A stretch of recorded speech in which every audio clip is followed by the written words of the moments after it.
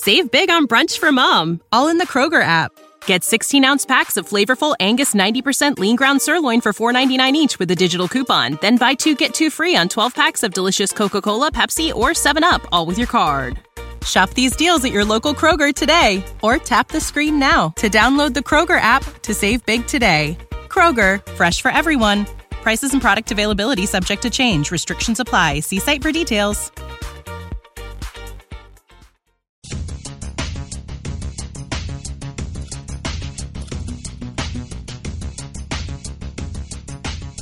Welcome to Spotcast. This is episode 55. My name is Tim Mitchell, and I am in Toronto, Ontario, and I'm joined once again by Jonathan Kuline in Mississauga, Ontario. Hey, how's it going?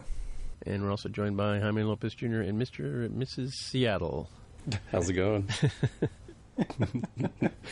Didn't come out quite right, did it? Mr. and Mrs. Seattle? Doesn't flow quite as well. Can we just say home of the Kraken? Home of the Kraken, Yeah, yes, yeah. right. Ground zero for the coronavirus. In the U.S., that is, I should say. All righty. Okay, You know, so I guess we'll start you're in ground zero for the coronavirus in Canada. Just saying. Yeah, well, yeah. So yeah, we're getting our readiness plan together, if you know what I'm saying. You probably are at your place too, I guess, right? Anyway, so as every good corporate citizen should.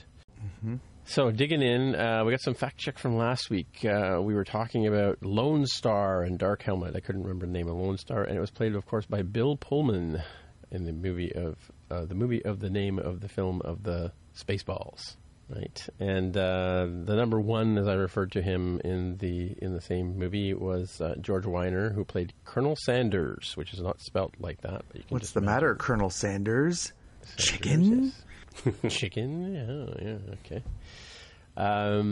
So we had a bit of a discussion last week about the emergency medical hologram last week, and so I went back and I watched this bit just again to sort of clarify, because you guys had noticed that he changed accents, and I didn't quite notice it that much. Probably because I come from the British Isles and they kind of all blend together after a while. Anyway. I just think I just heard a couple million Scotsmen screaming. And spoilers for tonight's show is that we have a couple new emergency holograms. Anyway, so Rios character, the actor who plays Rios is actually the guy who portrays the holograms. I didn't quite catch that at first, but maybe you guys did. But to me, it just kind of seemed like a strange-looking bearded guy. But it turns out that the emergency medical hologram has a British accent, and because Rios says to him, a little while later, "You are an emergency hologram. We no longer have a navigational emergency." When he's talking to the Irish version, which is the emergency navigation hologram, which you guys were right about in the fact that those were distinguished that way. So. And they're both placed, like I said, Rios, the emergency medical hologram, and the emergency navigational hologram are all played by Santiago Cabrera, actor. And, of course, we found out today, and spoilers for those of you who haven't seen the show already, but while you're listening to this podcast, we have a couple more incarnations of that, and a little bit of comic humor. But I won't steal that from Jaime. I'll let him lay that joke out for you. Mm-hmm. We also talked about Hugh, who is the executive director of the Borg Reclamation Program. I mentioned that, and you guys didn't catch this, but I did that last week. All of the Romulans are in the disordered ward, is what they call them. I picked up that name from tonight's show, actually, because they mentioned it again on the show on this week's episode. And I also we were talking about Mr. Spock and how he was able to sometimes stare into bright things, unlike other people. And so the episode I was talking about is There Is No Truth in Beauty, and it was Diane Muldaur who played the Doctor on season 2 of The Next Generation. She was in Star Trek, the original series, twice. I think the first time she was as Dr. Miranda Jones, and she's the keeper of Kolos. And in that episode, Kirk and McCoy discovers that she's actually blind, and that's why she's able to deal with this entity Kolos, who nobody can look at because you'll go blind. And at one point during the show, he wants to inhabit Spock's body. Of course, Spock volunteers to do that because it's kind of a variation on the mind meld. Puts on a red visor, has Kronos take over his body, But a little while later, when Kronos is actually going to go back into his box, he doesn't put the visor back on. So Spock ends up looking into Kronos and going temporarily blind. And I think, Jaime, was that the one episode you were thinking of where Spock had this sort of special eyelid or whatever? Yeah, that was my vague memory of him having, he's not, blinded for the rest of his life because Vulcans have this other eyelid. Defense, yeah. All right, and then Jonathan, you have a follow-up as well. Yeah, you had brought up, Tim, you were asking about sort of where certain things will end up from going from the movie theater in 2019 to where they're going to end up on streaming services.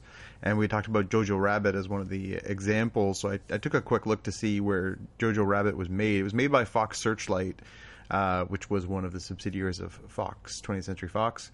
And, of course, like many other things, that's been snapped up by Disney. So I don't think Jojo Rabbit is likely to turn up on Disney Plus because it does seem a little, I don't know, I haven't seen the film, but it seems to be a little less family-friendly. It's about Nazis. I don't know. Maybe it is. But I wonder if that might show up on a different platform or where it's going to turn up, because it doesn't seem to fit the milieu of Disney Plus. I don't think, Jaime, maybe you can correct us. Hulu doesn't really get movies like that, does it?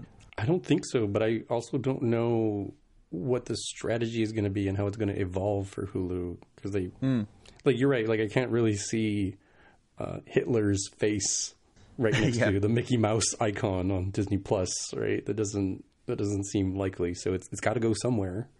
Well, they do have some controversial films. Like I've noticed on the Disney Channel that they do have, Disney Plus, I should say, they do have some not more adult kind of material, like questionable material, I guess. They have all the Avengers stuff, for instance, right? You don't want your 4-year-old, maybe you do want your 4-year-old running around watching that stuff, but most people don't, right? So it's hard to say whether they'll actually pick this one up.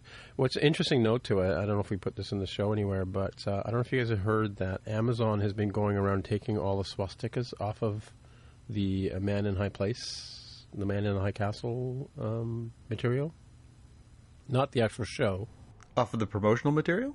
Yeah, like I heard that they were taking the posters and any kind of advertising for this. So I went around looking for Man in High Castle on Amazon Prime and stuff like that, but I hadn't seen any evidence of that. But I thought it was an interesting story that they're doing that, right? Yeah. Especially since it's a pivotal part of the story, right?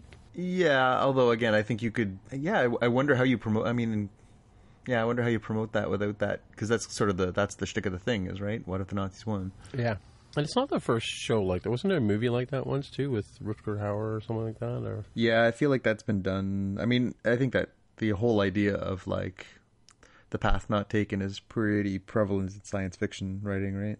Right. Yeah, I think there is a real special place, point taken about more mature content. The Hitler and the Nazi imagery is treated very specially. At the very least, I'm speaking about this from an American standpoint. Cannot speak for any other countries. And I think it will be largely a matter of time, because there are still people alive today who suffered through that regime.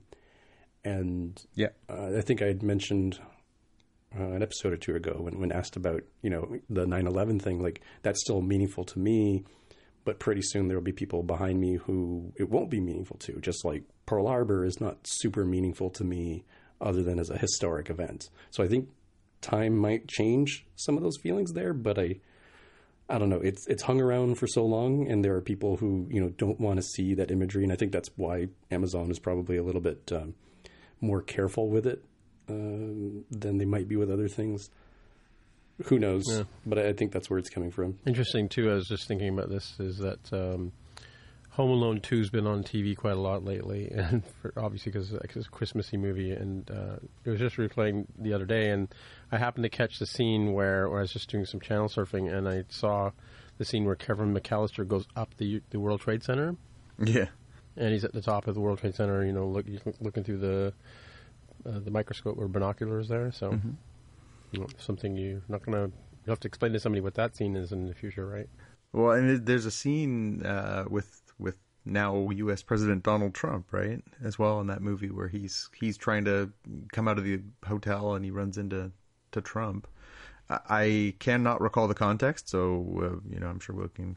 Yeah, it was something about if you want to film in Trump Tower, I have to be in the movie. Was the story? Yeah, and then apparently over the holidays, the CBC broadcast that movie and cut the Trump portion out. Yeah, they claim it was to get it in to shorten the movie to get in like they cut a few scenes out of the movie. In order to get it to fit in within with commercial time, right? But that's a good story too, though. Yeah, well, you'd have to think somewhere in there that a CBC editor was having there had to be an in-joke there too, right? Yeah, ha ha ha! I just cut the U.S. president out of the movie. Yeah, exactly. Yeah. I always thought it was a funny scene anyway, to be honest with you. I mean, not funny, peculiar to have in a movie. But. Yeah. All right, moving on. Let's do some headlines. Headlines. Yeah, I feel like I knew this one was coming. I really wish I'd said it on the show so it'd be for the record. But the Birds of Prey and the fantabulous emancipation of one Harley Quinn is quite the name. And usually it's shortened to just Birds of Prey. And it turns out that doesn't market too well. People are like, what's this Birds of Prey? Wasn't that like a TV show like a while ago? So now they have renamed it to Harley Quinn Birds of Prey because people know who that is, especially because of Margot Robbie's portrayal of the character. So in this article, they make reference to Edge of Tomorrow, also known as Live, Die, Repeat, that also suffered from a name that didn't really explain the concept so well and doesn't, sort of catch you like Live, Die, Repeat. Like, oh, what's that movie about, right? Yeah, I even trolled y'all in our own private Slack channel on what's this movie in this magazine that I saw at the grocery store? I don't know what that movie is. Birds of Prey. Nobody's heard of that. That's right. Well, as the fine owner of 150 Birds of Prey comic books, I guess I'm the one that they were targeting, and yet I still haven't gone and seen it either. It's a good strategy, I guess. Last I heard, they had made the change in the United States, but they hadn't made it here. I don't know if that has happened now, but it's kind of a strange thing. I mean, the marketing for it has been very Harley centric, very Margot Robbie centric. So even just recognizably, you'd think that would have clicked, but apparently not. So, you want to do the next one, Tim? I think you get bragging rights on the next one. Oh, yeah, I called it. Well, no, I mean, in the same way that I thought Hillary Clinton would win the American election last year or 2 years ago, or whenever it was, 3 years ago. Yep. I was hoping that Parasite would do well. I still think it was one of the better movies, if not the best movie I saw last year. I saw it at the Toronto Film Festival, and I don't remember how I got a ticket. I think it was like a last-minute purchase. Because I was having a real hard time getting tickets because I got in late to the festival. But, yeah, it was amazing when I saw it, and I haven't seen it. I saw it the one time, and even still, just in that one viewing. And you know how I feel about movies with subtitles. I mean, not that I have anything against foreign films. It's just I find it tiresome to have to read subtitles when you're trying to pay attention to what's on the screen. But, yeah, this was a really great movie, and amazing that it won not only, I think it won, 3 or 4 Oscars? 4, yeah. 4, it won adapted screenplay, I think, right? Or original screenplay. Yep. It won Best Director. Yep. It Best won International Film. Best International Film, which is a renaming for this year to sort of, rather than just call it foreign film, which is kind of not quite fair. Mm-hmm. And then went in to win Best Film of All, right? So, or Best Film of the Year, which is amazing. Yeah. I mean, I think the last time I saw a movie like that was like that the one with Kim Basinger, American something or other. Russell Crowe and L.A. Confidential. L.A. Confidential. Thank you. That's the one. Yeah. Yes, L.A. Confidential is a great movie. I love that one. Yeah. So, but what I meant was when I came out of the movie, I kind of thought, this is a really good movie. Just like that kind of was a really good movie, right? Mm-hmm. Yeah. So, what do you guys think? Again, having not seen Parasite, I don't really have an opinion on that, although I think I'm grateful for the fact that, it does seem like a progressive step, so kudos for that.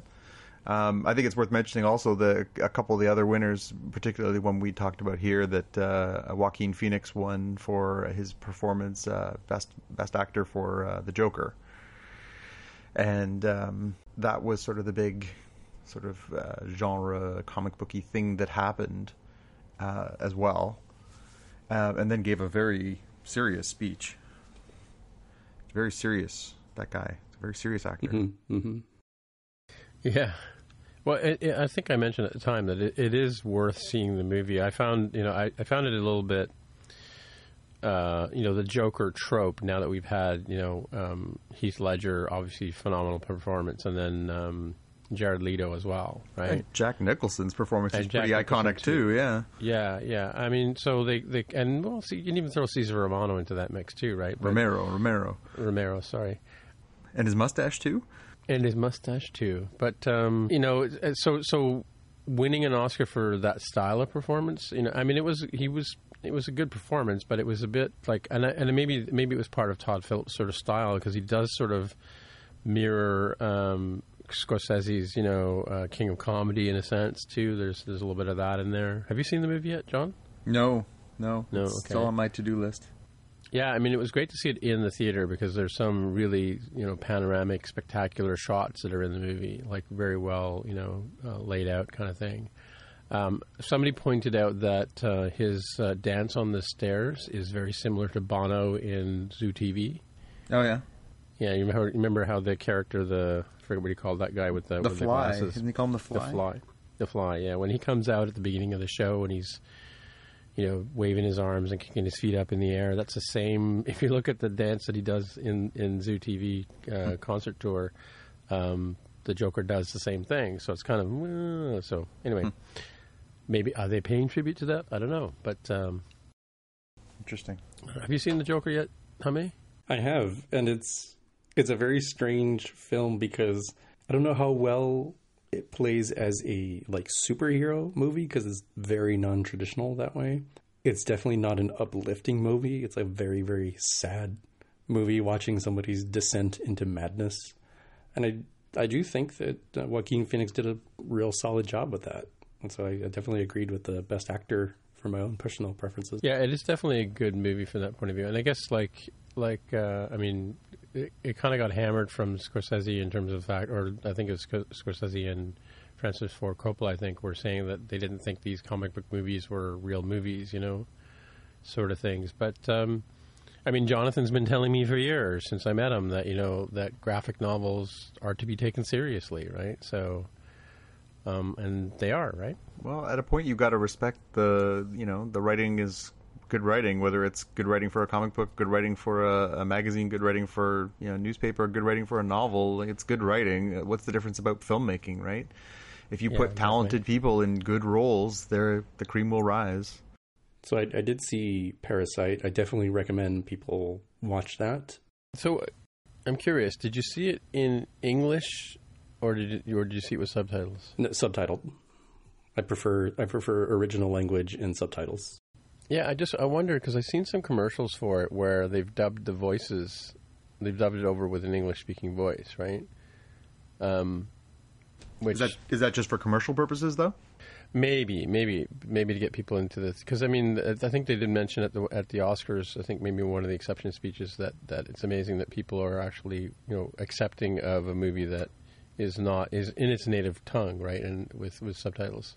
Yeah, I mean, it's funny because I mean, even still, like, I remember watching it in the theater, and everybody kind of getting the joke at the same time, even though it was out of time with the actual performance on the screen, right? Like if somebody said something funny, everybody kind of read it at the same speed or whatever, and we all kind of guffawed at the same time. So it was very, that whole tribal movie-going experience still worked, even with the subtitles, right? So yeah. I'm curious because I know that Crouching Tiger, Hidden Dragon which also won for Best Picture, I believe, right? Didn't it? I was under the impression the sound of three men reaching for their phones. Anyway, you guys look it up. But I remember in the theater I saw that a couple of times in the theater, and that was in the original Mandarin and won for Best International Feature Film or Best Foreign Film at that point, but didn't win Best Picture. Okay. So, but it did win an Oscar, but which is what I remember. But when it came out on DVD, you could switch it over to, English, so you could understand the language without having to read the subtitles, right? So, because that again was another amazing visual movie with good story, right? But and Captain Giorgio was in that one. Mm-hmm. She was. Yeah. Parasite, to me, when people have asked me, I said, all right, the best way I can describe the filmmaking is acknowledge the fact that it's not a horror film per se, but imagine if Jordan Peele was Korean. And it has that sort of feel to it. Like it would fit, in a 3 DVD box with Us and Get Out. Yeah, and Bong Joon-ho's, we've talked on this pod before about Snowpiercer, right? Like you could see that this person was a very talented filmmaker. Like he didn't come out of nowhere. Right. Yeah, it's interesting. Edgar Wright also posted on Twitter, and maybe I'll find a link for the show notes, but he posted on Twitter saying, it's not, it is a great movie, obviously, but he listed a whole bunch of Korean films that you should go back and watch, right? Just to sort of see how their whole industry has grown up over the last while. He lists like maybe 12 or 13 over a series of 3 or 4 tweets, and I don't know about you, but I respect Edgar Wright's opinion a lot, so. Mm-hmm.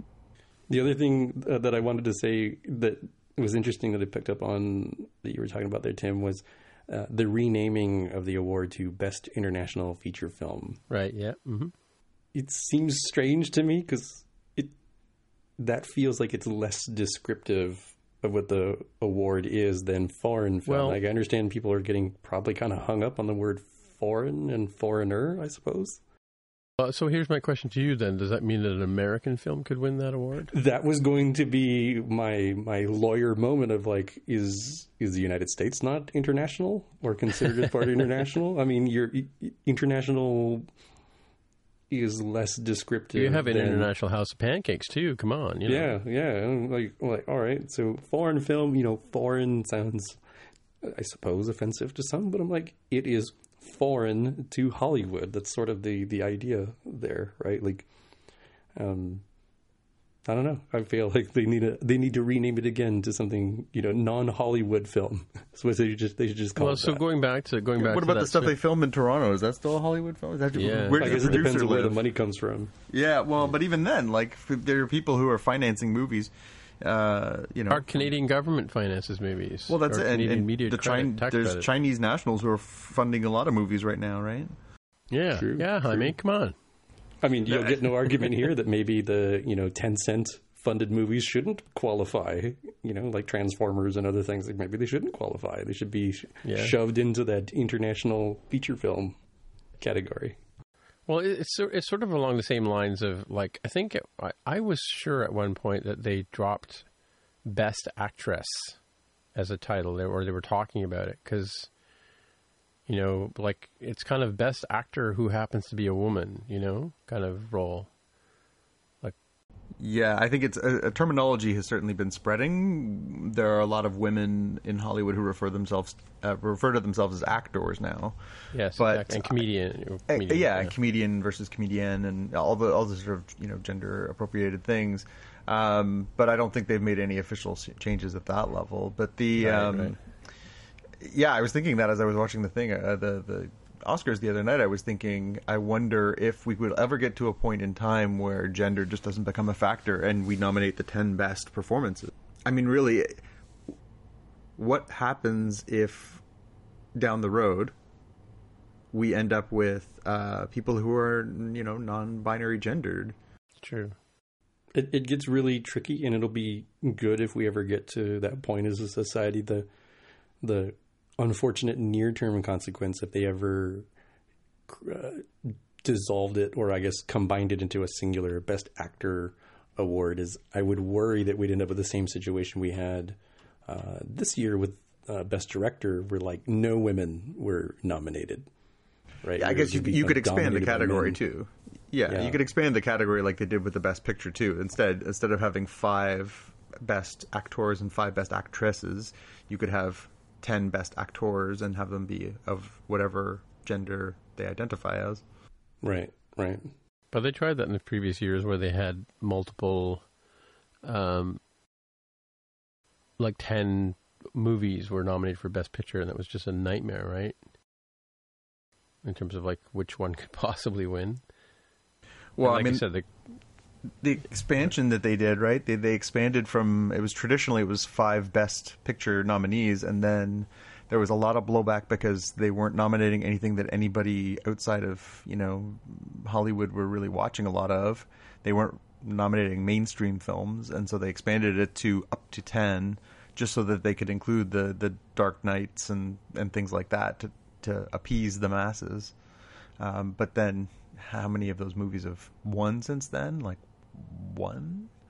Yeah, it was a nutty overreaction of like 5 might have left who got snubbed on the border, borderline ones, but you needed like 6 or 7 total to accommodate for that. You really didn't need 10. Yeah, and they don't have to do 10. It's up to 10. So there's been years where it's 10 and there's years where it's 9 and whatever. But it's Hollywood branding too, right? That way on, that many on demands and Apple, iTunes and all the other services, you can say it was an Oscar nominated picture. Really, Oscars is really just a brand, right? True. It's a brand of quality, I think. Can we say that is a brand of quality? I guess it's a reputable brand. Yeah, I think that's probably in Joaquin Phoenix's acceptance speech. He kind of questioned, what the whole Academy, not naming the Academy, but naming the people who in that room who have the voices, as he said, to lift and make change in society, right? Like, I think he was sort of alluding to the fact that there weren't any women directors nominated. Mm-hmm. There weren't a lot of actors of color involved, right? So, and also Chris Rock's classic line in his non-host thing where he talked about the fact that the vaginas are missing, right? That's right. There's something missing from all the directors this year, vaginas. Yeah, vaginas, yeah. And well, I guess we'll leave it with this one too. A friend of mine told me this joke today, which I hadn't heard till, and it took me a minute, of course, because I'm slow, that, even though the Oscars had no host this year, Parasite still won. Bravo. I think I told it wrong, but whatever. You get the idea. All right, let's move on to... staying with an Oscar theme, just a couple more things that were interesting notes. So this one I thought was really interesting, and this came from a tweet, which I thought was really, astute. But it pointed out that Avengers Endgame obviously was the biggest blockbuster last year. It was not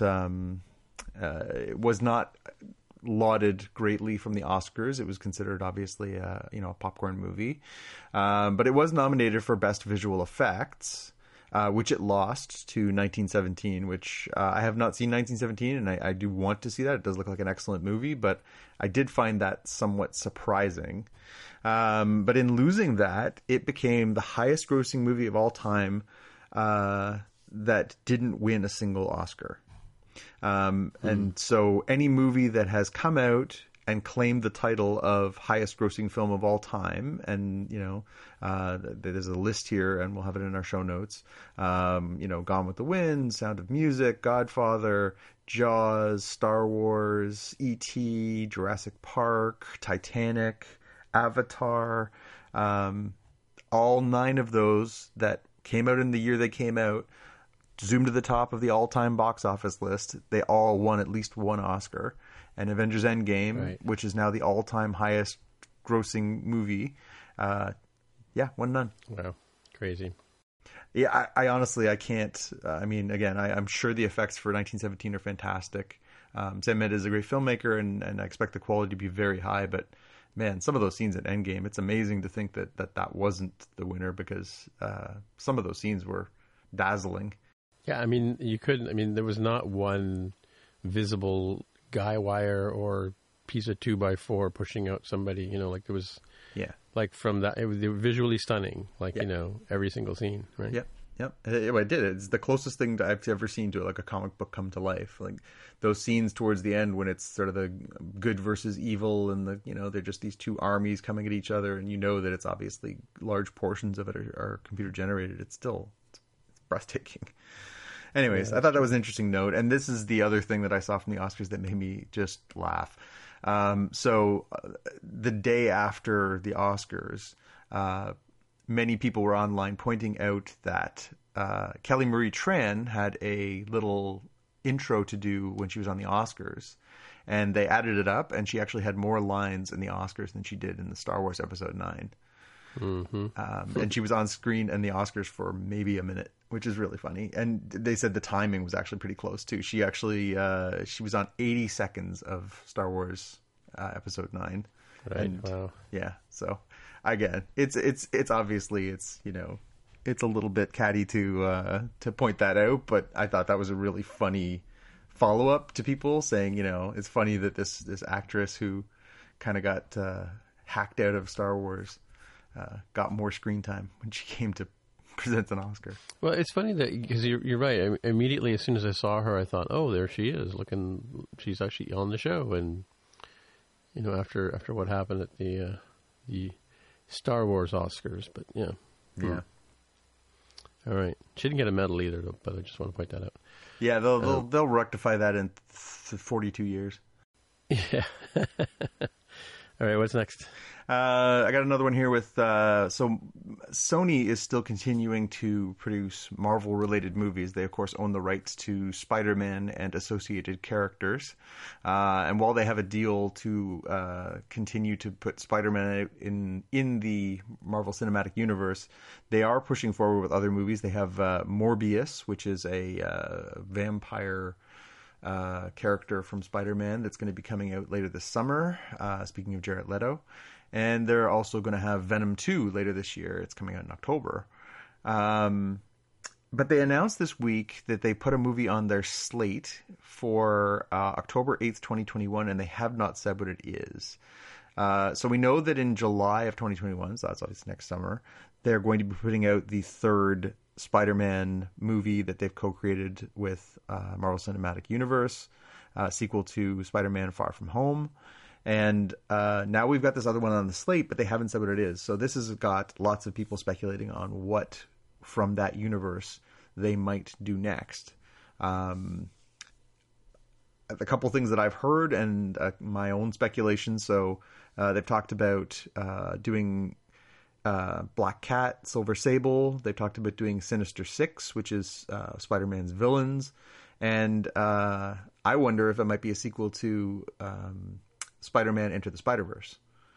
So either way, interesting that this is sort of this hold in your calendar for next October. Wondering what that'll be. So this is 2020 this is coming out? No, 2021. 2020 they have Morbius and Venom 2. And then next year they've got Spider-Man 3, new Spider-Man 3, and then they've got whatever this is. Right, gotcha. All right. And any wish list items, Jaime? Yeah, I went down the Sinister Six route, and I was thinking that Doc Ock, especially if it hinted at all at the superior Spider-Man as a possible future. Maybe Vulture. And then I ran short because I was like, I don't think you really do anything with like Rhino. I don't think you can hold a whole movie, Yeah. Yeah, I wonder what they're going to do. I personally, again, my wish list is top of my wish list is a sequel to Spider-Man Into the Spider-Verse. That was a mind-blowingly good movie, I thought. Yeah, that's kind of what I was thinking too, but I'm not. Well, the problem is those kind of movies take a while too, so that might be a little ambitious to get that out by next fall. I think we might be looking at 2022 just because it takes a while to make something of that caliber. Okay. And the last thing I've got in here is that we've got another main actor hired to be on Marvel's Disney Plus series Loki, Gugu Mbatha Raw, who is on the morning show on Apple Plus, is that what? Right. Plus is going to be joining the cast, obviously starring alongside Tom Hiddleston is going to be Loki, and we talked about last week, Owen Wilson is obviously signed on as well. Wow. And so, yeah, we've got another star. It'll be interesting to see who they have her playing. There's no listed person who she's going to be. So it'll be interesting to see who they're going to make her do. Fans of our world will probably remember her from the San Junipero episode of Black Mirror. Okay. It's Apple TV Plus, by the way. Apple those of you TV yelling Plus. at your phones. Apple TV Plus. Sorry, my apologies. Yeah. So I could say something about the morning show relative to her, but I won't spoil it for people who haven't seen it yet. That would probably be best. Yes, let's put it that way. Okay. Jaime, got something?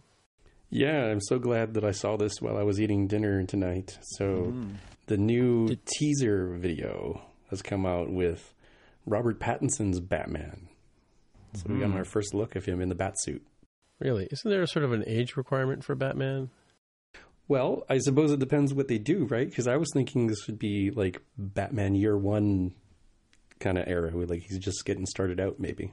And Pattinson's not as young as I think we think he is. I mean, he's got to be in his 30s.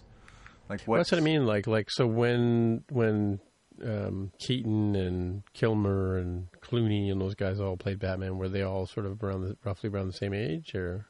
I think so. I mean, there certainly have been older ones. I mean, Ben Affleck's in his 40s for sure, and he was Batman as recently as 2 years ago. Right. So, yeah, I mean, I don't think there's necessarily an age limit, although the talk was for this version of it that they were going to do more sort of the Dark Knight detective, a little more sort of back to that era. It seems obviously unlikely that that's what they're doing given this, but... Interesting. Yeah, trying to describe how the thing looks. So it looks like more like body armor, a little bit more like obvious plating that makes up the suit. The cowl is not like fully integrated down into the cape. There's actually a little bit of a collar, it looks like, when you look at it. And fans who are much more astute than I have pointed out that the bat symbol that's on the chest, one, I should say it doesn't have like a head. It's kind of more stylized. It's more like just the wings sort of sense. And people have pointed out that there is a Batman story in the comic books, and I think it's called Manufacture for Use, which shows Batman taking the actual gun that killed his parents, melting it down or destroying it and turning it into the symbol on his chest that would protect him. Yeah, we talked about that. That was from the Detective Comics 1000 issue that came out last year. Kevin Smith wrote that. Oh, really? Huh.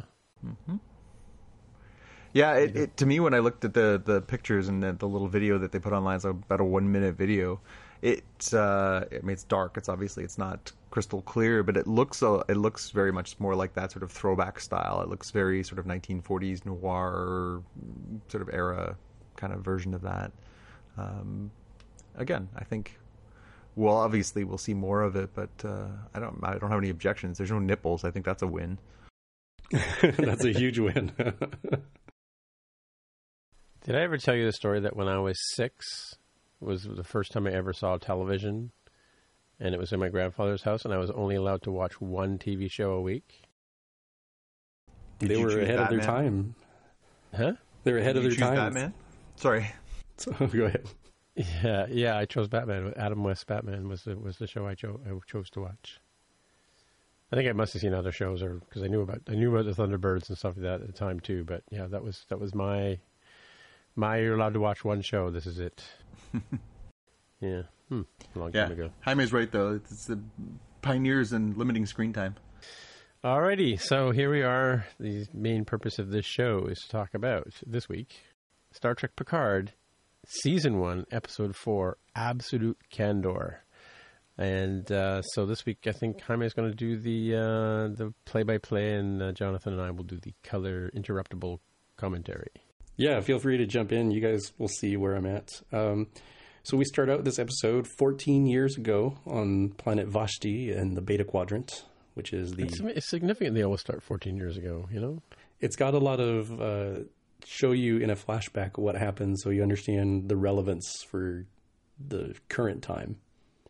So they set us there in the Beta Quadrant on planet Vashti in the Romulan relocation hub, where Picard visits a Romulan nunnery that houses a young boy named Elnor. They have a little bit of, reconnection there. It's clear that they know each other. And a quote that I have here is about promises are prisons, when Elnor asks for a very specific sort of favor from Picard. And we see some more of Picard's relationship with the child, where he teaches the boy to fence, and we've also learned that the candor part is very similar in my head to the Divergent series. If anybody's ever read those books or seen the movies, where unlike typical Romulan culture that's like all about secrecy, just like Laris told us about in a previous episode, these folks live quite the opposite, where everything is out there in the open. If they have a thought, they will think it and say it directly to you. Thus the absolute candor. So it's in this sort of scenes where Picard learns about the attack by the synths. And so he has to leave to deal with the fallout of that. And it's a huge bummer for Elnor, who, from what we can tell, sort of seems to have this father figure-like attachment to Picard. Even though, as one of the nuns says, Picard doesn't like children. He finds them this huge bother, right? Yeah. And then we switch to the present day, where Rios and Jurati are on La Sirena, and they're chatting about, hey, it's kind of weird you like these paper books. What are you reading? I used to live with a guy who liked books, and it was my father. And Rios apparently is reading a book that sounds pretty depressing. It's about the existential pain of the consciousness of death. So a real light reading right before bed, I'm sure. And then next we see Picard entering the holomatrix, where it kind of looks like he's at the chateau, but it's all just a holographic illusion. And we meet the Mr. Hospitality hologram, which has a distinct Southern accent. So this is another version of Rios as hologram that has a different accent. So I think, unlike the last time where we were a little unsure between EMH and ENH, if we heard it correctly, and the differences between British and Irish accents, the Southern accent definitely stuck out. And I think right there I was like, all right, this is going to be a thing. There's a theme here with all of these different like self avatars that have different voices. And somewhere in here in my notes, I put that Raffi, Rios, Jurati, and Picard discussed the insane idea of going to Vashti. So Raffi's totally against it, and he's like, "What are you doing? That's not a good idea." Rios points out that there's a pirate or brigand of some sort who's named Kar Kantar, who got a hold of an antique bird of prey, Romulan bird of prey that would be, and is running wild, so causing a little bit of trouble, stirring up stuff in space. And we learn more about they quote the Romulan rebirth movement. Mm-hmm. I don't recall if that was ever solidified anywhere here, but they at least they're sort of anti-Federation kind of group, I think. Like the logic extremist kind of idea. That was the impression I got. Did they distinctly point out to individuals or what this was about? No, they just talked about some of the dangers of going to this now abandoned. Yeah, it's the relocation hub. Yeah, relocation. That's the word I'm looking for. Yeah, yeah, and they don't make express reference to it, but they do make a point later in the episode when Picard sees a group of sort of armed men of highlighting that the insignia that they have on their shoulder, right, which yeah. I think that is supposed to be the tip of signifying these are members of that movement. Right.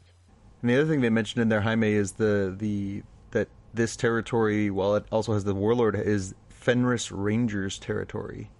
But they never really express what the Fenris Rangers are, although they mention them a few times in this episode as sort of the protectors of this area, this territory of space. Right. And we also learned that the nuns we saw before are actually Romulan warrior nuns, Qowat Milnat, or something similar. It was really hard to catch the name. Qowat Malat. Qowat Malat. Qowat Malat, yeah. And apparently those warrior nuns are enemies of the Tal Shiar. Right. So that's an interesting little bit of history that I'm sure will come to play as we go through things. And then we switch scenes all together in locations all together, and we're back on the Borg cube and the reclamation project. And Soji's watching a video of Ramda, the individual she went to go meet last time, who was previously Borgified and not anymore, but as Tim pointed out, was in the, what did you call it? What kind of ward was it? Disordered ward? Yeah, disordered. And Ramda is talking about something that's basically the equivalent of the end of the world, Ragnarok. I think they call it Ganmadan, the annihilation of all life. Yep. The day of annihilation. Right. So even more sort of, mystery and intrigue around this prophecy and how it relates in any way sort of to the synths. And they make another reference to the term the Destroyer, too, which we heard last episode. Yeah, and I wish I typed down the name. It was like, it's not Icheb from Voyager, but it's a very similar sounding name. It's like Cheb something. I think I have it written down from last week's episode. What do you call it?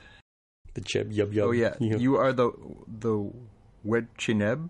Webchineb? Yeah, Webchineb, yes. That sounds similar. Yeah. Yeah, but she makes the same reference where she says this day of annihilation will be brought about by the Destroyer.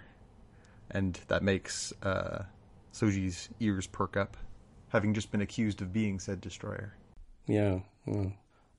So we come back to the crew of La Sirena, and they've arrived at Vashti, which has a security grid that was what's purchased. So it's keeping folks out except for very small windows that allow for communication and possibly transport.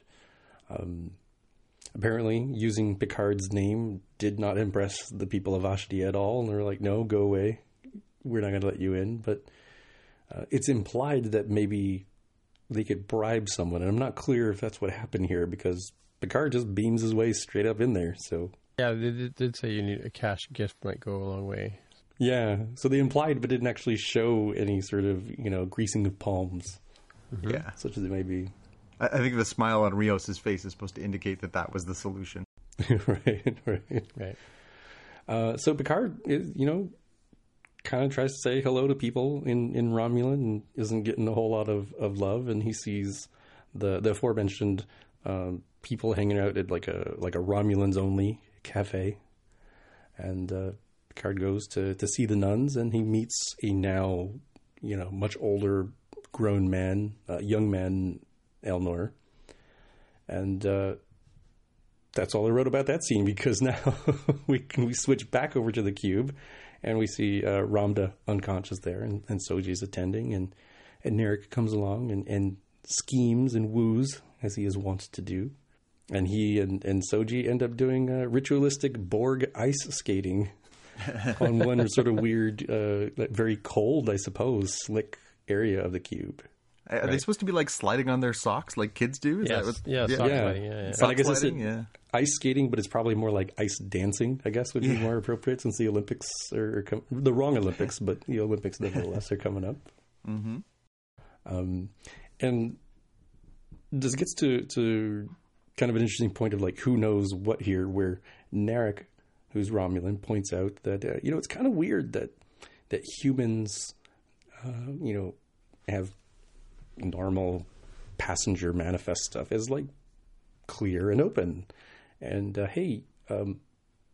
this ship called the Ellison that you supposedly boarded some years ago, you weren't on the manifest. So he's like, what are you talking about? I totally remember doing that. And I think we know, right, that that it would make sense that she wasn't on there, because she was born roughly 3-ish years ago, right? And everything she knows about herself and all her memories are a lie to her. But it seems like Narek, not only knows that, but is sort of poking and prodding at the, how much does she know about her true self, sort of thing. It's a couple of good little moments in that scene too, where she starts with the two of them sitting down together, and she's sitting there with Ramda, right? And she says, when Ramda looked at me, I felt seen. And then he puts his hand on hers and it delivers the most cheesy line, "I see you, Soji." Which, ladies, if any dude ever says that to you, run. Just run the opposite direction. And then she afterwards says she sort of is trying to figure out who he is and what his deal is. And she says, you come and go as you please. You get to do whatever you want. Are you Tal Shiar? And he says, no. And she says, well, if you were Tal Shiar, would you still say no? And he says, yes. And of course, it's a perfect lie because he's Jaap Vaj, not Tal Shiar, right? You ask the wrong question, you get the wrong answer. Right. But yeah, some interesting little...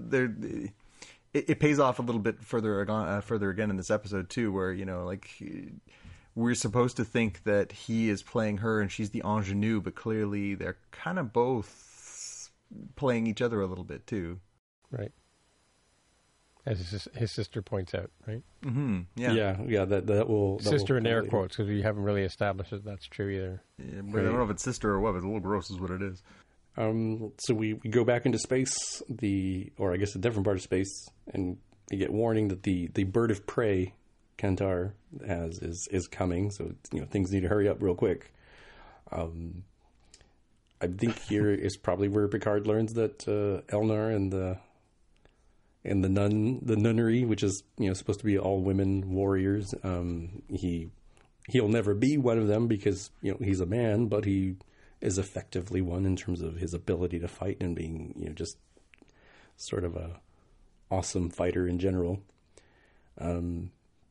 It's time to roll, but there's 7 minutes between now and the next window that it can open up for folks to be beamed out. So Picard decides to go cause some trouble at the saloon is what it felt like, right? Kicks down the sign and stomps on it, yeah. Yeah, and he comes in and he goes and sits down. He's like, hey, waiter, bring me some stuff, and, oh, hey, how's it going? And this one former Romulan senator comes over and explains, I saw you.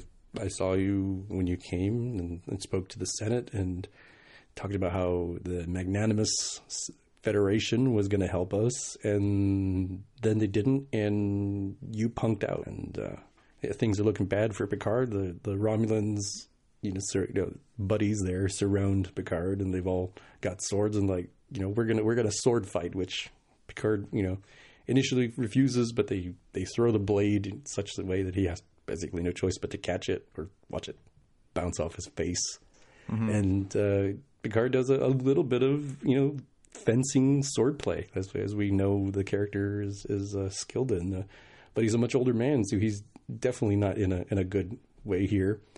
And so Elnor shows up and saves the day by just straight up ninja murdering a couple guys, including the main Romulan senator guy, just beheading the guy, and in really good detail. His skin. Sorry, not his skin. His blood was green as it sort of oozed out when his head fell off. Well, he did give the guy a chance. He said, stand down or you're going to die, and the guy doesn't, and Elnor feels he has no choice but to lop his head off, right? It's true. Takes his head off and then says, I regret your choice. Yeah. That was a great line. I regret your choice. I'm not paying $5.99 a month to see you guys talk it out and have feelings. No, I want to see a guy get ninja. Katana chopped across the neck. Yeah. So Elnor is now bonded to Picard as Kalinkar, which was brought up earlier. That the nun warrior group, they bond themselves to a worthy sort of journey. Which I guess I overlooked the fact that Picard had tried to convince Elnor earlier in talking about Lieutenant Commander Data, and basically sort of recapping the story as we know it so far, and trying to convince him that, hey, this is a worthy cause. We get Spot, Data's orange cat, name dropped, so that was kind of nice to hear that. And as you'd expect, Elnor's a little PO'd that he was left behind and storms off, right? Yeah, there's definitely a theme so far in this series that Picard really dropped the ball with regard to maintaining friendships and connections. It seemed like when he left Starfleet, he more or less closed himself off from everybody except the Tal Shiar buddies on the chateau. is what it feels like. Like he didn't follow up with folks that he could have very well and reasonably followed. And people call him out, you know, they're like, dude, are you only here because you need me? You haven't said anything to me for years. Rafi said something very similar. Elnor is pointing it out.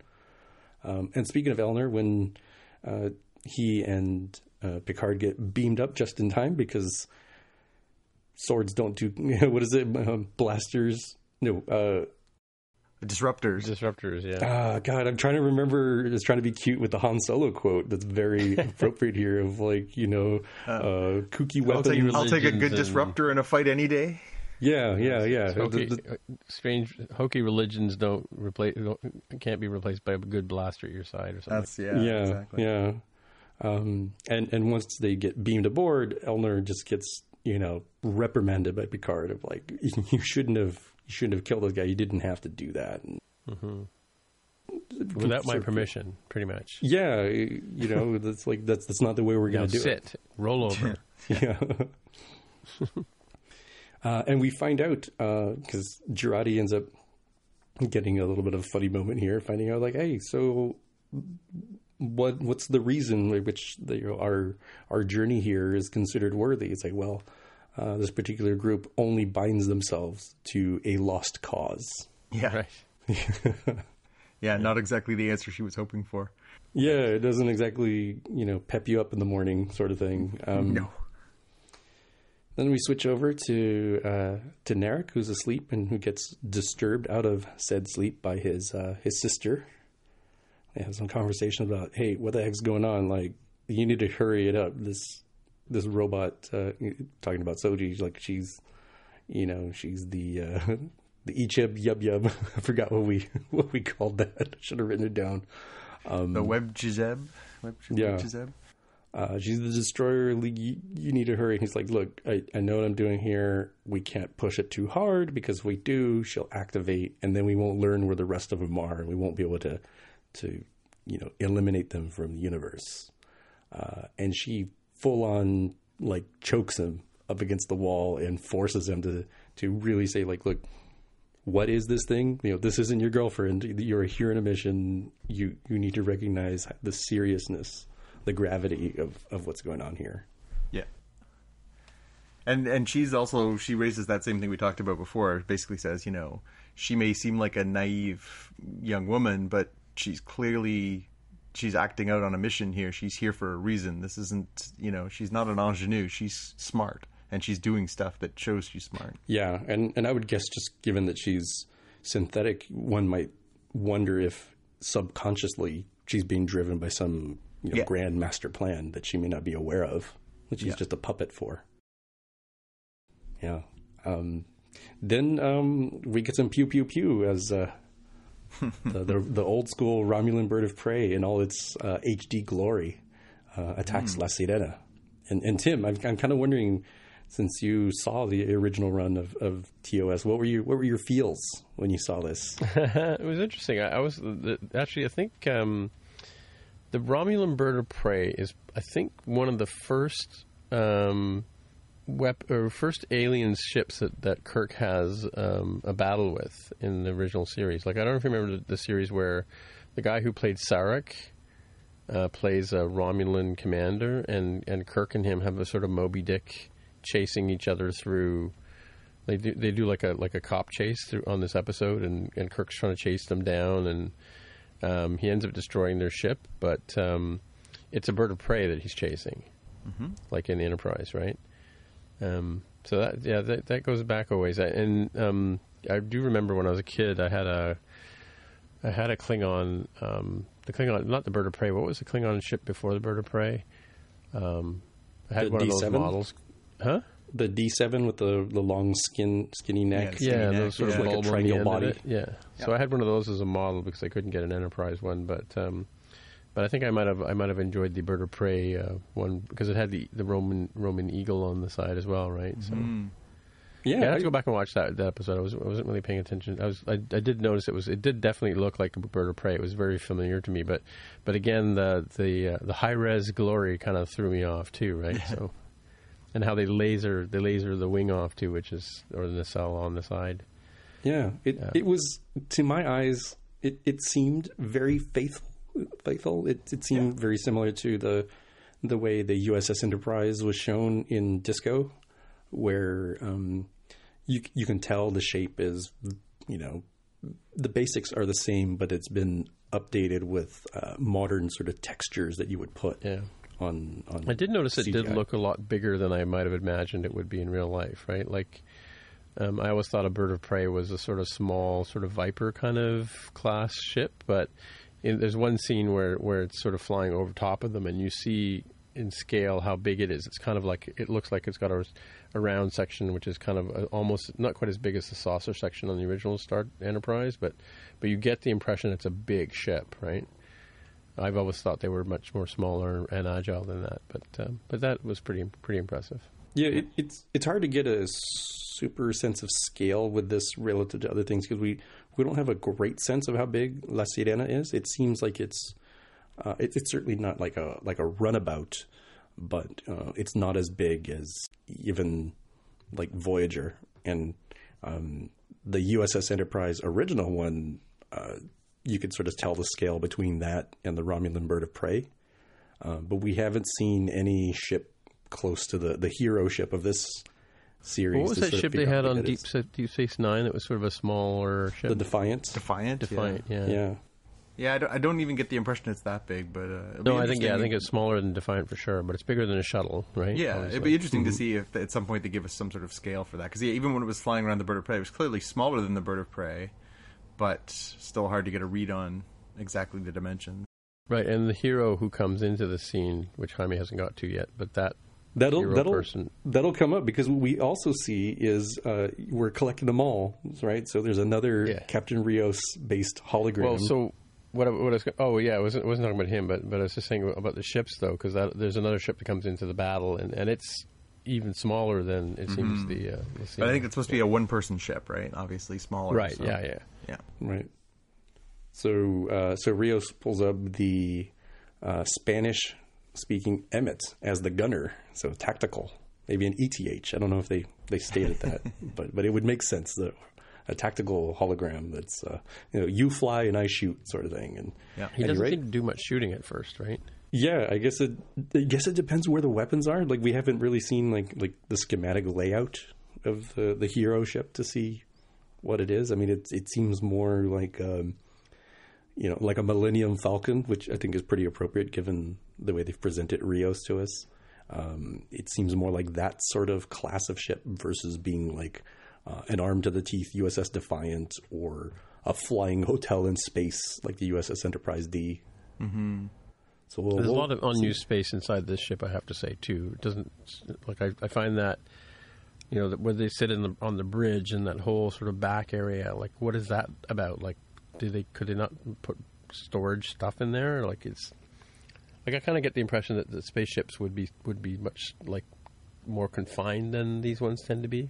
It's hard to tell with this one so we see the hollow matrix thing, right? The fake Chateau Picard that it can create. We see that there's a lot of holographic crew members, so they probably don't need much quarters for crew, and it's unclear if the rest of that volume of body is for storage, shipping, smuggling.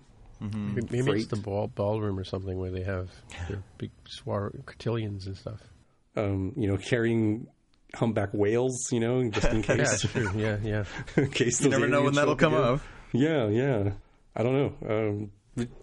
There's a lot for them to play with, but I also agree with you, Tim, that it seems a lot more cavernous and open, even compared to larger ships like the Enterprise D, which was certainly very roomy, but it sort of felt like it was less roomy than this. What else we got here? Oh, so yes. So Tim, you'd mentioned the unmarked, small fighter that comes in to help, and they laser off the nacelle, part of the little wing from the Bird of Prey, and the friendly ship is damaged, and the pilot needs to be emergency beamed out, and Picard's like, "Yep, do it. Just right here." And Elnor, you be ready to stabby stab, right? Okay, cool. They beam the person over, and holy smokes, I wrote in the notes here, heads up, 7 Up. 7 of 9 has joined the party. Yeah, with a great line too. You owe me a ship, Picard. Yeah. Yeah. Yeah. Dun dun dun. Dun, dun, dun. Dun, dun, dun. Yeah, I don't know if you guys see the previews for next week. No. I don't know. I No, don't think you don't get spoil the it. Ready Room stuff, so we'll leave that till next time. Yeah. Well, we can watch the Ready Room, but we have to use like a VPN tool to get The, onto YouTube and watch it. So, which is a pain in the butt. Which one? Yeah, I think you covered it up. The only thing you missed, though, there's only one detail you missed in Yeah. this entire retelling of the episode. What's It that? was directed by Jonathan Frakes. That's right. At the very beginning, they did in fact say Mr. Jonathan Frakes directed this episode. Mm-hmm. Yeah. Which, according to the Ready Room, meant that there was lots of laughing and jovialness because, you know, when Picard and him get together, or Patrick Stewart and him get together, apparently it's mayhem. Yeah. And, you know, that actually speaks a lot to the differences in style between... And it's clearly, Star Trek Picard is modern Trek in the way it's filmed. But the style is notably different than Disco. I'm pretty sure it was the Frakes... one of the Frakes directed episodes where they did this wild crane shot that was like being like on a roller coaster almost, where they like went around... up and around the crew talking about stuff. I can't remember, talking about Control probably. And this is a lot more sort of laid back and more contemplative when it comes to the way that it's filmed. So a little bit quieter. The episode, you mean, yeah? I had in my notes, so when... There's some good symmetry, too. So the first scene, when we flash back to 14 years ago, we see Picard beam down into the middle of this relocation hub, and he's saying Jolan True hello to everybody in Romulan, and everybody's come to see him, and they're really gathering against him. And then they have the scene later on where he beams back down to the planet after being away for 14 years, and obviously they're not happy to see him. And he does the exact same sort of walk through town, but now he's getting the scorn and the looks and stuff like that. It's interesting. I like the way they filmed that too. The really good symmetry between the two scenes of where we were and how he was a hero, and where we are now, where he's a pariah. And I like this, that during that scene, he's walking through town, you see one of the guys sitting at that Romulan bar, tap on his communicator badge, to sort of say, hey, you'll never guess who I just saw here. And then Rios later on says, or I think it's actually Raffi says, you're trending on Twitter and it's not good. Right, yeah. Yeah, I was thinking that too. It was like, oh no, people are talking smack about you on Picard is interwebs. going viral, and it's not in a good way. Yeah, hashtag delete Picard, right? Yeah, that's right. That's right. Yeah. So what are our takeaways from this one? Again, a little bit of a glue episode. Introducing a new character and sort of developing the story around him, and his relationship with Picard and his relationship with his skills. Like, how does he get to be such a ninja good fighter and loner, right? In that he was raised by the nuns who aren't supposed to have males in their area, right? And that he kind of never left the nest, as it were, right? So, which is kind of weird, but just finished his training apparently. And then, of course, we were introduced to an old character, which we all know about. But of course, she's going to have a different tone to her behavior in episodes coming up, I'm sure, right? Yeah, I like. There was a nice moment there where Picard meets with Zani, the leader of the Qowat Malat, and says, are you sure you want me to take him? He could die when he goes out there. And she says, yeah, but he hasn't really lived yet, so he's got to go. He's got to go and live his life. I thought that was a really nice scene between the two of them. So I guess he's like 18, 19 now. Yeah, I would have said he's in his early 14 20s. years. Yeah. He was probably like an 8 or 10-year-old kid, I guess, right? But yeah, he definitely, it's funny because he sort of, you see them as a kid, and then she sort of says, yeah, he's a badass now. But that scene, you get that really, tight scene where Picard's in trouble and he's like, I am here. This is who I am. You don't want to mess with me. And they're like, it's fine.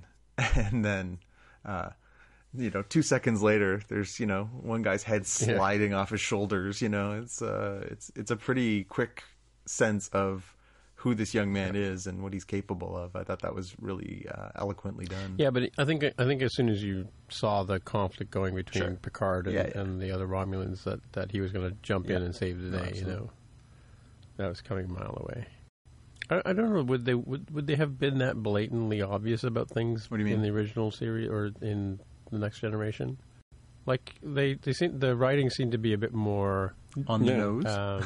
Yeah, clever. You're right. It was a little telegraphed Clever. here, but then I don't know how else you could, like you got to get from point A to point B on some of this stuff too.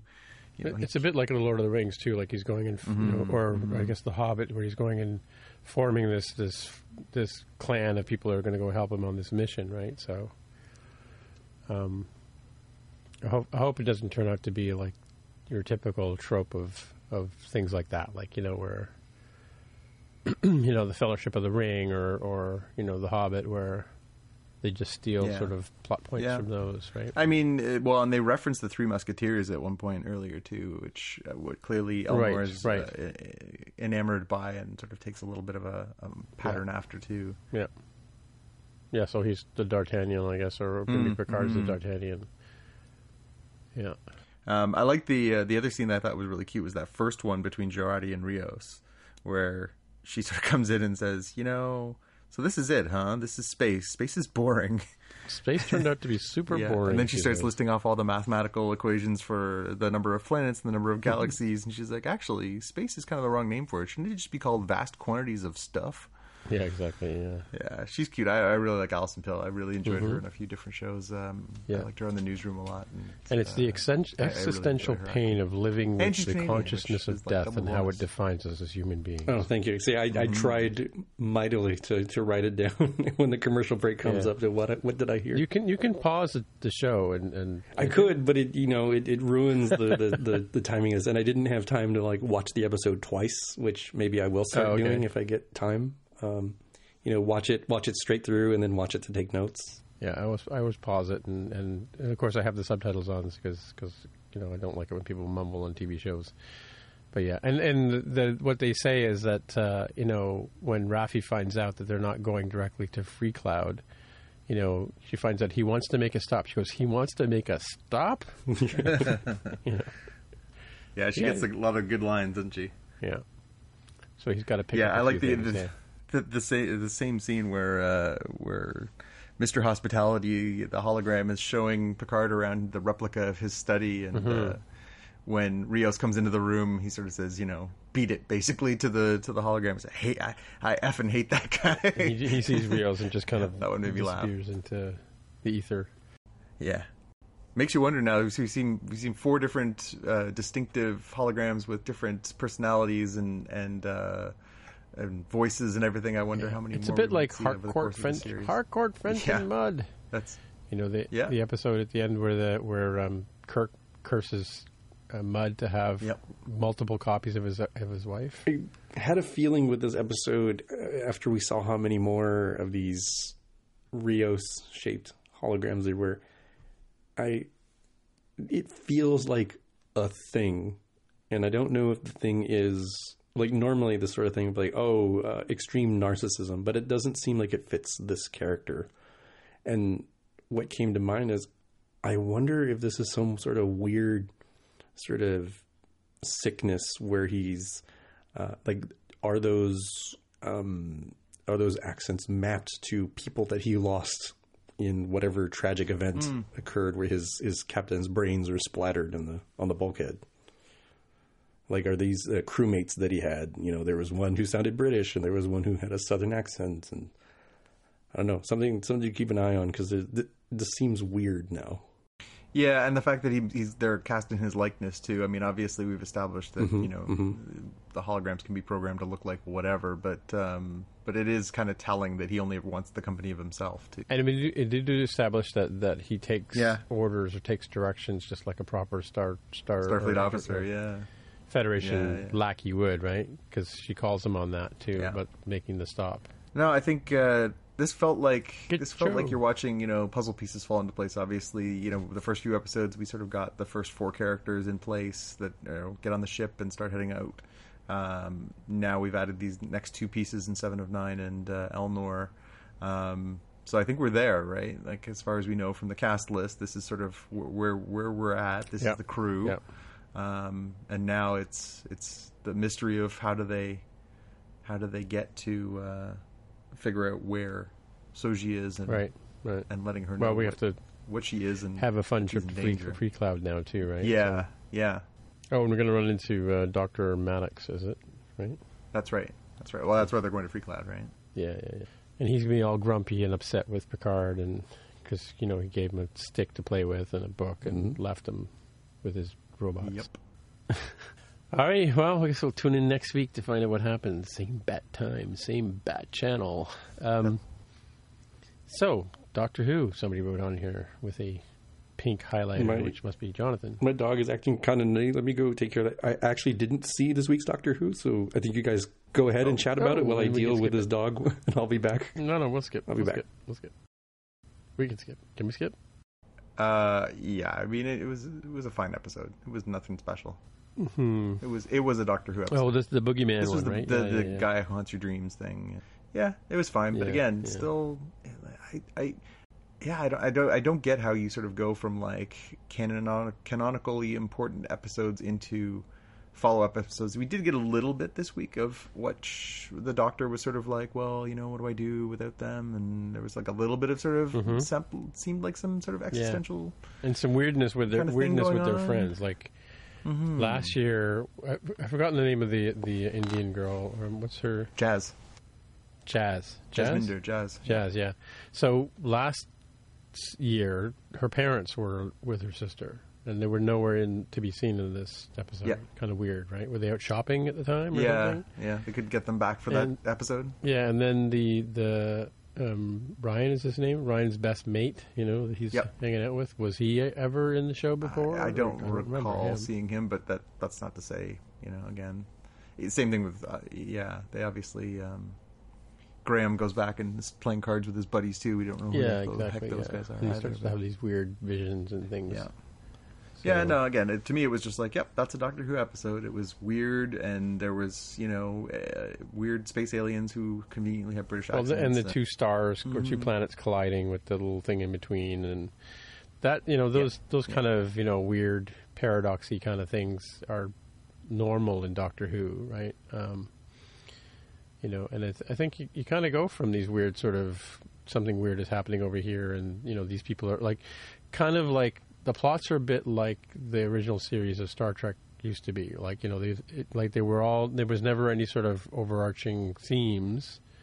The only time they ever had a double story was when they did the one around the cage, right? Mm-hmm. But each episode was self-contained and resolved itself within 40 minutes, right? And so a Doctor Who is a lot like that, and like they have these sort of injustices that the Doctor goes and rectifies, in a matter of 40 minutes, like where peoples are oppressed or whatever, In this case here, it was sort of the discovering that the boogeyman and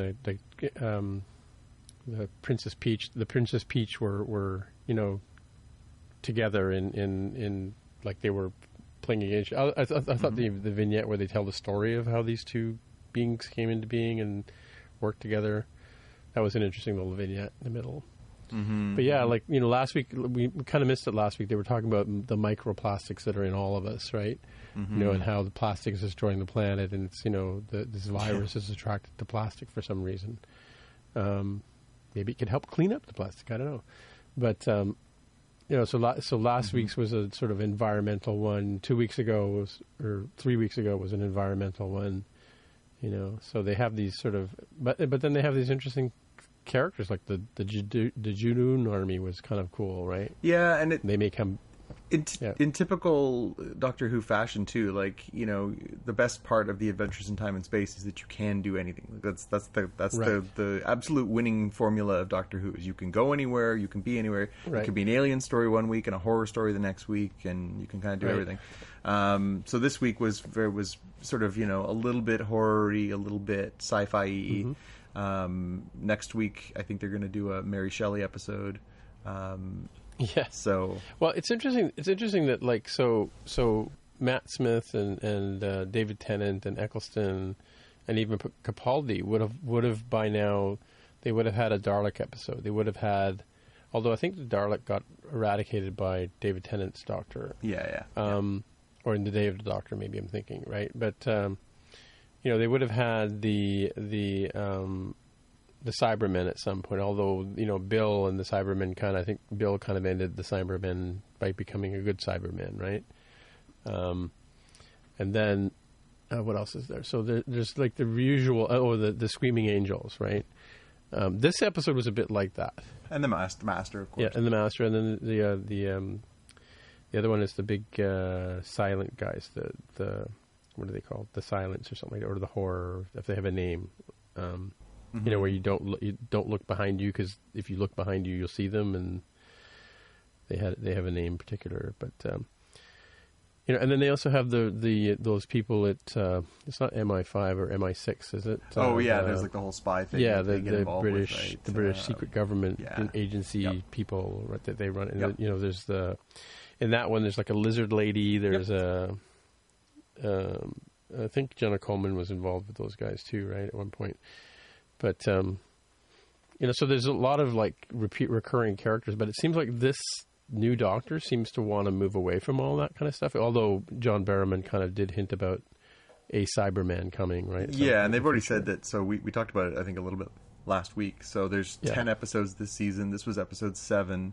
Next week is Mary Shelley. That's 8, and then we. But it's actually a Mary Shelley. You weren't being facetious. Oh, I'm not being facetious. She says, "I think I see a Frankenstein thing," and they've already shown in the preview for next week's episode at the end of this week on CTV Sci-Fi. Right. They showed the teaser that they are in fact doing a Mary Shelley episode. So, next week's sort of a horror-y thing, and then they've already said that the last 2 episodes of the season are going to be Cybermen centric and sort of tie back into some of the stuff that we got into in episode 5. So.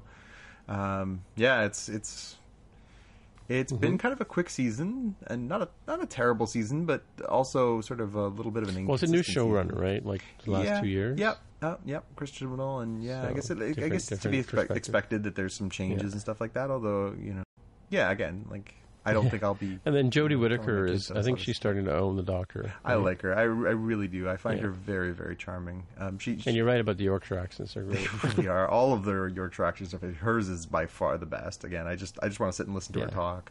But she's been really, really charming, and I'm really warming to Graham as a character. I wasn't quite sure what to make of him during his first season last year. Well, as an actor, he's in the Law and Order UK.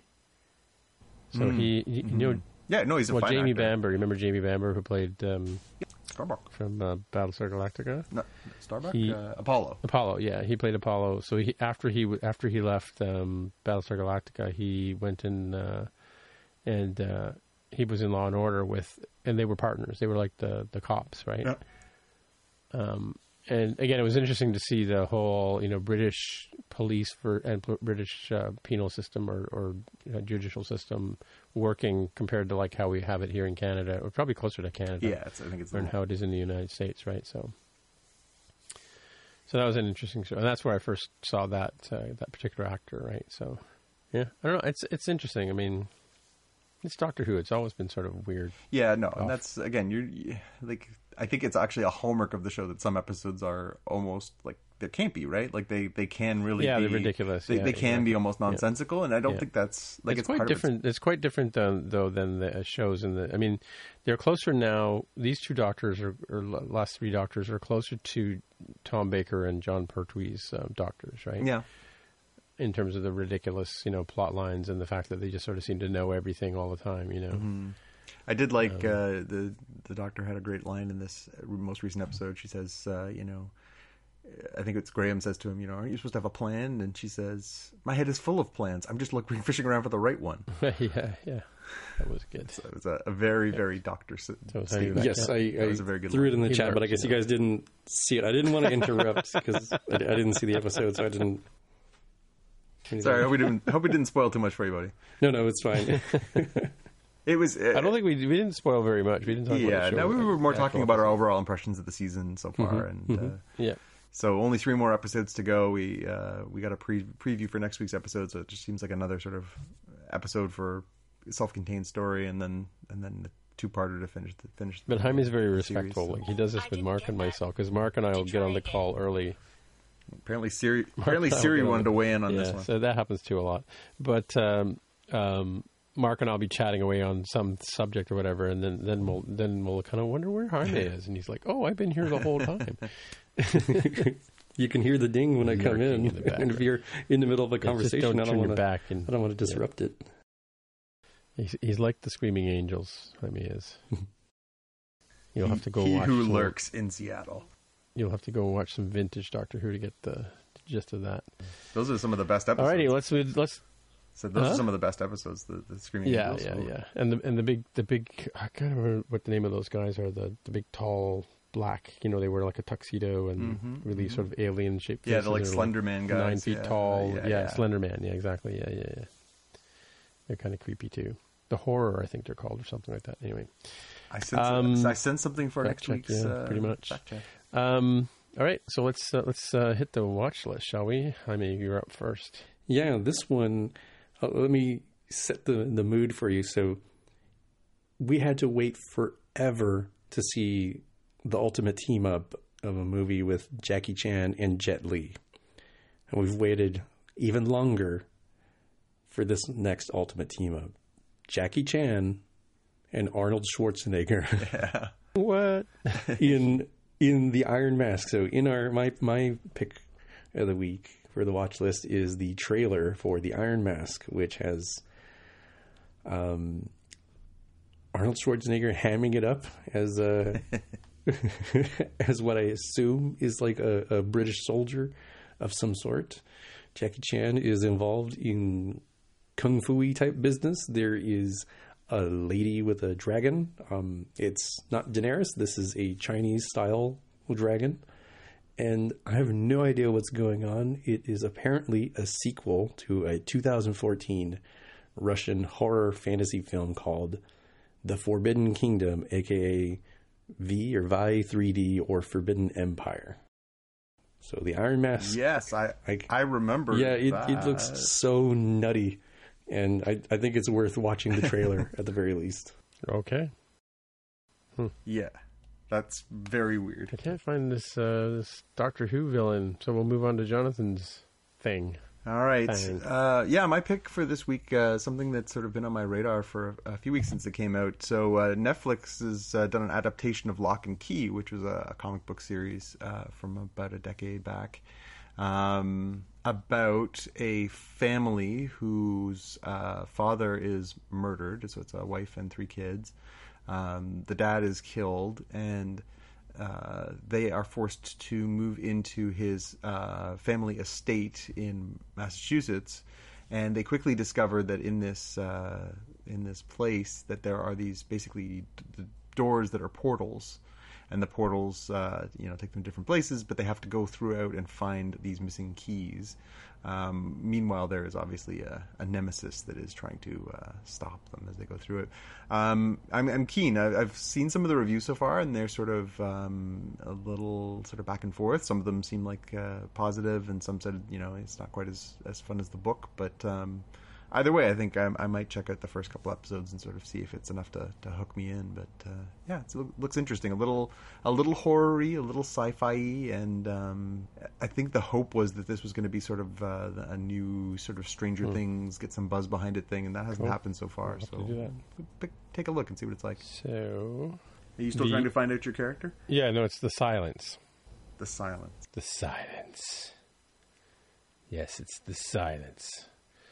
So I don't really have a watch list item this week, but I did mention, I think on this show or maybe the other show, More Than Just Code, I talked about something I've been watching on Apple TV. Since I've run out of shows on Apple TV to watch, there are some that I'm just not really interested in, but this one I stumbled across or saw some trailers for and started watching. It's called Little America, and each episode is a story about somebody who comes to America and through whatever reason has sort of an interesting story, and they're all based on true stories. So the first one's about a little kid who is with his parents, and they run a motel, and the parents I'm not sure if he's born in America or whatever, but his parents are deported back to India, and they have to go and reapply to come back to the United States, which happens a lot.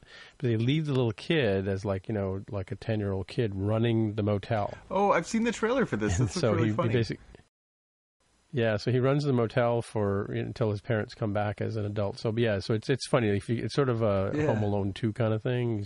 They leave him with a friend who really couldn't care about running the motel, but the kid, goes through sort of a bit of adventure. Ends up they still run the motel, and his parents do come back eventually, right? Another episode is about a young African man who ends up he's in a college or a university, and he's kind of annoying, and the professor of the class, he's intelligent. He's one of the most intelligent people in the class, but he's just an odd duck. Doesn't fit in. This is somewhere in the South, right? And so he sees one of the cool students with big 10-gallon hat and boots, and he decides he's told by somebody he needs to sort of try and fit in, right? So he goes and gets himself a cowboy hat and boots and stuff like that, and he ends up getting the position he wants to get. He's trying to apply for a TA position with this professor. So that's an interesting story. Fun sort of story how he tells, how he relates to his family and stuff like that. Sort of all in his head sort of thing. But he communicates with his family at home. His plan was to go back, make some money and then go back home and help the family run the family business. But of course it's Africa, that falls apart, right? And the last one I just watched was a really interesting one about a woman in a commune who one of those things where you go and there's like a Zen Buddhist leader, and they're in this commune for a week or two and they can't say a word, right? And it's all about how she's sort of like probably feeling like the rest of us and just not quite fitting into this whole sort of sitting there and meditating for 4 hours at a time kind of thing, right? And not saying a word to people, and there's a lot of interest in that story and all that kind of stuff. So that's a fun story. But so they're kind of catchy, internationally kind of flavored stories. So I'm not sure. There's probably like 8 or 10 of them, I guess. So I'm just working my way through them. They're pretty interesting, and they're called Little America. And the whole thing's an anthology. Yes, right? Exactly. Yes, little different stories and stuff like that. Yeah. With typical, cool. Apple. I don't know if it's typical Apple, but it's sort of Apple, sort of a very flavorish to it. There's nothing. There's no pew-pew and all that kind of stuff, but still, they're interesting stories. Alrighty, well, I guess that's it for another week. So, Jonathan, if people want to get in touch with you, where would they go? I'm on Instagram and on Twitter at JPK News. All right, and Jaime, if people want to get in touch with you? I'm on Twitter as @DevWithAHair. Alrighty, and my name is Timitra, Timmitra. On the Twitter machine is where you'll find me. So until next time, we'll see you in the future. Bye. Bye. Bye. You've been listening to the Spockcast podcast. This is Jean-Luc Picard. Shut up, Wesley. Sorry, say again. Just the tag. Gotcha. If you want to find out more about the podcast or see the episode show notes, visit the Spockcast website at spockcast.com. You can get in touch with us on the website or follow us on Twitter at Spockcast. If you have feedback or questions, send us a tweet with the hashtag AskSpockcast. If you like the show, please consider recommending us to a friend, writing a review on iTunes, or pledging any amount at patreon.com/Spockcast. You can find details on how to help us on our website, spockcast.com/sponsor us. Thanks for listening, and we'll see you in the future.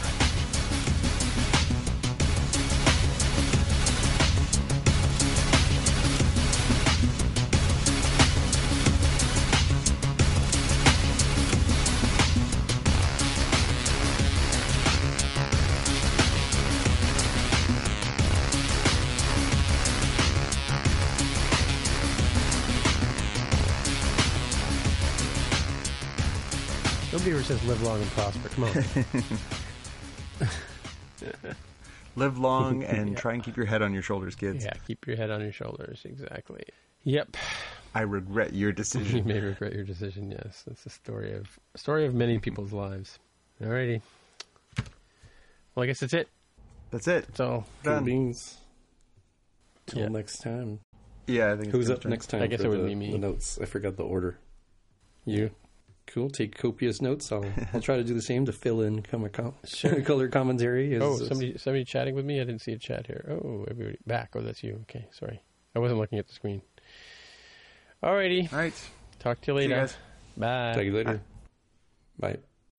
When you need mealtime inspiration, it's worth shopping Kroger, where you'll find over 30,000 mouth-watering choices that excite your inner foodie. And no matter what tasty choice you make, you'll enjoy our everyday low prices, plus extra ways to save, like digital coupons worth over $600 each week. You can also save up to $1 off per gallon at the pump with fuel points. More savings and more inspiring flavors make shopping Kroger worth it every time. Kroger, fresh for everyone. Fuel restrictions apply.